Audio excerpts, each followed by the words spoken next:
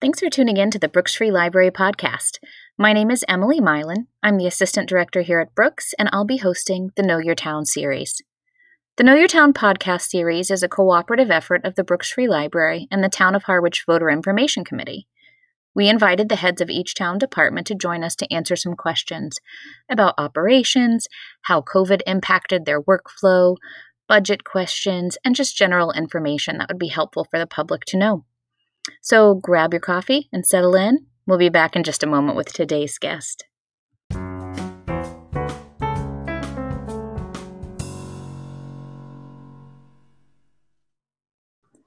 Welcome back, podcast listeners. Today, I'm joined by the Council on Aging Director, Emily Mitchell. Thanks for joining me today, Emily. Thank you so much for having me. I'm very excited about this. I'm excited too. So I want to start us off by giving you an opportunity to introduce yourself to our listeners and tell us a little bit about your history with the department and anything you want to share. Wonderful. So I am a Harwich native, born and raised. My first experience working for the town was actually working for the community center. So I worked behind the front desk there, both during college when I was on breaks and home, and then for a couple of years after I graduated. And I was very excited when this opportunity became available at the Council on Aging. I've now been here, it's hard to believe, for about 2.5 years. And it was a really smooth transition. I was already very familiar with a lot of COA programs, with a lot of the residents and participants, both for community center activities and for COA activities, and just had a really good kind of unique, intentional, intergenerational space.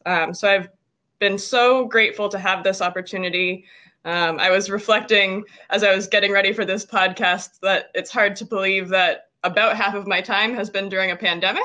So it's been quite a learning and growing experience, and I'm just looking forward to continuing to serve the town in all different types of circumstances.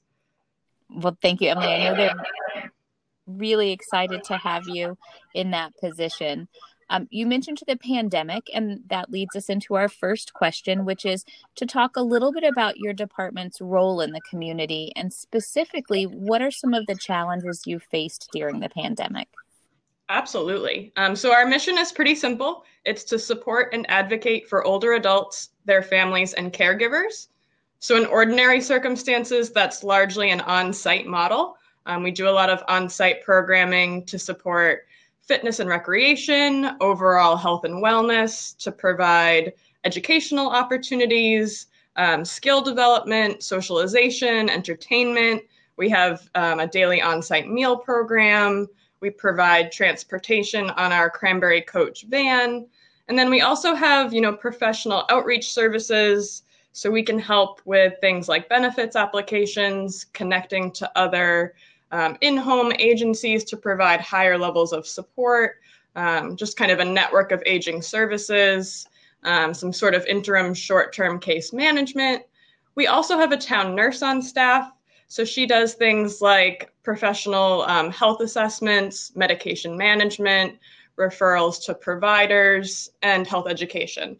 So that's sort of our normal operations, and then the pandemic forced us to overhaul everything. We couldn't provide things through an on-site model anymore. So we tried to quickly, back about a year ago, adapt and transition to a community-based model and sort of reprioritized what types of services we were offering. So we couldn't, do a lot of programming. So we devoted more time and resources to services that meet kind of those highest needs in the community. So we focused on a meal distribution program. So we've had a no contact meal distribution program running since March of 2020. That has tripled relative to our on-site meal program. So we know we're reaching and serving a lot of folks through that. Our transportation services have been in high demand as other transportation options were less available. So we've expanded the number and type of locations that we're traveling to and trying to get people, to their grocery stores and pharmacies, medical appointments, banks, the post office, the places you still have to go even during a pandemic. So those were big focuses. And then we put a lot of work into providing other models for support in getting people groceries and medications if they weren't feeling safe or able to leave their home. So we've prioritized a lot of those types of services, and now we're working on bringing some of the more fun things back in a modified format. So we've done some really interesting in-home activities. We've given out indoor gardening kits, activity kits, fitness equipment for people who wanted equipment to follow along with remote exercise classes, those types of things. And now we're really expanding our different remote programming opportunities as well. We've partnered with the other councils on aging on Cape and are providing remote classes, one-time and ongoing, that are open to seniors from all Cape towns, which is a really exciting collaborative. I think we have about 30 programs available to Harwich folks throughout March and April. So it's growing and meeting a lot of different interests, and we're very excited about that. That all sounds wonderful. And you mentioned collaborating with the other councils on aging across the Cape, which leads us into our next question, was really about how your department interacts with other departments in town. But you and the other COAs on Cape have really used this as an opportunity to come together and collaborate in an amazing way. So if you could share a little bit more about that and then lead into your interaction with other town departments as well. Most definitely. So we have a phenomenal network of Cape COAs. We refer to ourselves as COAST, which stands for Councils on Aging Serving Together. And so we've always, had that professional support and bounced ideas and policies and best practices off of each other. But our relationship has grown so much throughout the course of this pandemic as we've, put these different models of service into place and transition to remote programming.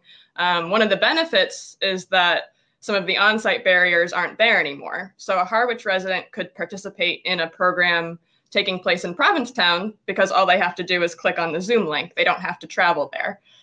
So those different, traveling and funding and access barriers have been removed in a really wonderful way, and in a way that I think we all anticipate will continue even as we get back to something more normal, whatever that may mean, in the next months and years to come. So we're excited that those barriers are coming down, and we're creative and collaborative.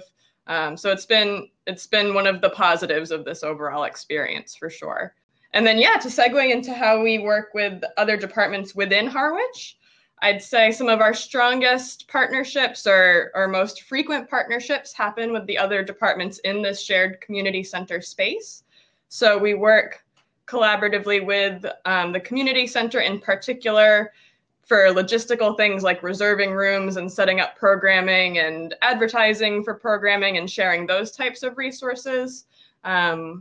We have some, again, this is more in ordinary circumstances and something we're looking to get back to, but we partner with recreation and the community center to host certain programs like senior volleyball or senior basketball that touch on kind of the core missions of multiple departments. Channel 18 has been so wonderful in pandemic and non-pandemic in helping us to get information about our programs and resources out to the public. So those are some of the, the always happening partnerships that we're so thankful for. We also work really closely with the police and fire departments. We frequently rely on police to do wellness checks on folks that we're maybe not able to get in touch with or who we're worried about.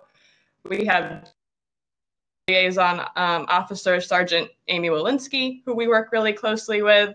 And then the same with the fire department. Captain Leanne Smith is our liaison. We work very closely with her. We partner to do things like home safety inspections, to promote lockboxes so fire department and police department have access in emergencies. So really, it's just a very positive and strong relationship with those departments as well. Let me see. I know we frequently work with other departments. We invite them in as guests, and they share information about the work and roles that they serve. We partner with the tax office and assessing office on our senior tax work-off program. And we partner a lot with the library, too. I know that you know that well. I think one of our very big undertakings in the past year was advertising and supporting people in completing the 2020 federal census, which is so important to our funding as a town. And so, we work really closely with a lot of people. And then perhaps most recently, we've been working a lot with our health department as we address kind of supporting the community during the pandemic, and particularly now with the vaccine rollout process. We're sharing a pretty big role in helping to identify homebound residents who need support, to work with our senior affordable housing complexes to support vaccine access there, and then to just support our residents in getting vaccines at other local and regional clinics as well. So you've given us a nice overview of all of the different tasks, responsibilities, and roles that you have as COA director, and the collaborations with other town departments that help you accomplish those. Can you tell me a little bit about the financial piece of that and your budget and resources that you use to accomplish your tasks? Absolutely. So we do rely on a number of funding sources, but far and away our largest support is our town appropriated budget. For fiscal year 21, the current year, and our proposed budget for fiscal year 2022, our total budget is right around $475,000. And the vast majority, 82, 83% of that is salary and wages. And I think perhaps folks don't know the range of staff positions that we have. So we have our office staff, so myself, our social services coordinator, our executive assistant. We have a town nurse. We have a dedicated town chef. That's how we provide our meal program. And then we also have a number of part-time van drivers, and that's how we support our transportation program. So we have staff providing such a breadth of services, and that is the majority of our budget. In terms of our, expenditure side budget, the biggest portion is our food costs. Again, that's to support our meal program, both during ordinary and pandemic operations. That's really our biggest cost driver. Some other kind of notable expenses: postage. We send out a bi-monthly newsletter to about 2,000 residents. So that ends up adding up to a pretty big part of our budget, but we find it to be so important. We hear over and over that is the best way for our residents to learn about our services, particularly if they're not online, or maybe they don't watch Channel 18 as frequently or don't catch the updates when they're watching. So we rely heavily on that newsletter and are happy to absorb that cost so that it's accessible for everyone. Fuel costs for our transportation is another kind of one that people don't think about as much. And then another big driver, for folks who don't know, there is a social day program in the town of Orleans, and that's for folks who have Alzheimer's or other forms of dementia. So where we don't have a comparable program in Harwich, we partner with Orleans and we subsidize the cost for Harwich residents to attend. So that's probably the other biggest driver in our budget. And then we have kind of the standard staff and volunteer training and office supplies, travel costs for our social services coordinator and town nurse to do home visits. And then the other drivers are for when we recruit vendors to teach classes or to advertise our programming. And I think that covers most of it. We do also receive an annual grant from the state, from the Executive Office of Elder Affairs, that helps cover the cost of one of our staff positions, and then some other kind of one-time costs. And then we rely on some smaller program-specific grants as well that are very targeted to whatever program we propose and organize. And I'd be remiss if I didn't mention our affiliated Friends of the Harwich Council on Aging nonprofit. So they're a separate entity from us entirely, but they do provide financial support both to the Department for Unexpected Costs and directly to seniors in need. So they're a wonderful resource for us, and I wouldn't want to leave them out of this discussion. No, they are a fantastic resource. And that's actually a great lead into the final question, which is, what are some of the ways that residents and community members can be involved? And the Friends group would be a great example of that. And the second part of that question is, how can people stay informed, which I think you've mentioned to the newsletter already as one opportunity. So tell us a little bit more about how community members can be involved or assist the Council on Aging in meeting their mission, and ways that they can stay informed about all of these wonderful programs you're doing. I am so thankful that you asked this question. It gives me the opportunity to express my gratitude for our many volunteers. We work with about 100 different volunteers who do the work of 3 full-time staff members. And they do provide services anywhere from providing reception area coverage, friendly visiting, which we're doing in a remote format now, where folks kind of build a more intentional and ongoing relationship with a local older adult. They provide tax assistance, health insurance, counseling. Right now, we rely on volunteers to distribute the meals as part of our lunch program. In ordinary circumstances, they help in the kitchen, preparing the meals and serving them on site.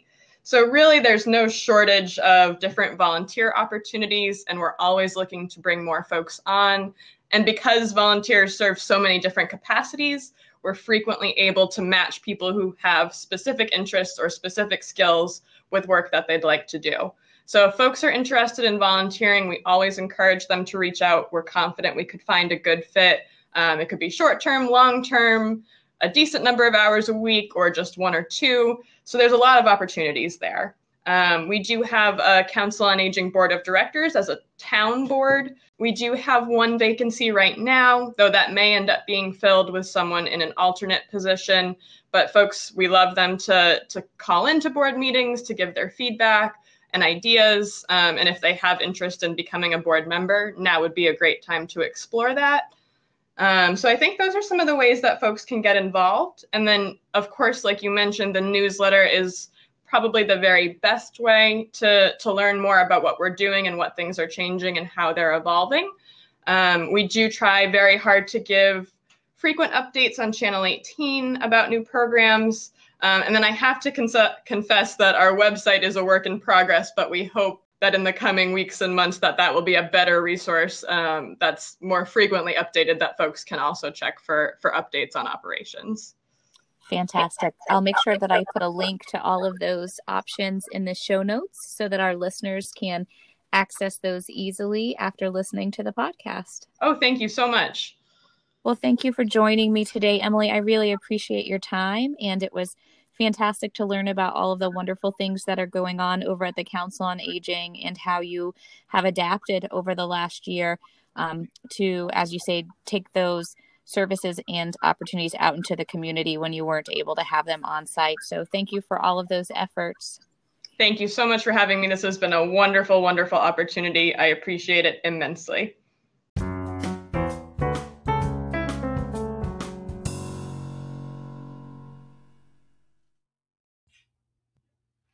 Thanks for listening to this segment of the Know Your Town series. We hope you enjoyed it and learned a little something new in the process. Visit the links in the show notes for more information on the resources discussed in each episode and to sign up for alerts via the Civic Ready alert system. If you're considering joining a town board or committee, we hope you'll visit the Voter Information Committee page on the Town of Harwich website, where you'll find a list of current vacancies and information on how to apply. Thanks for listening, and take care, everyone.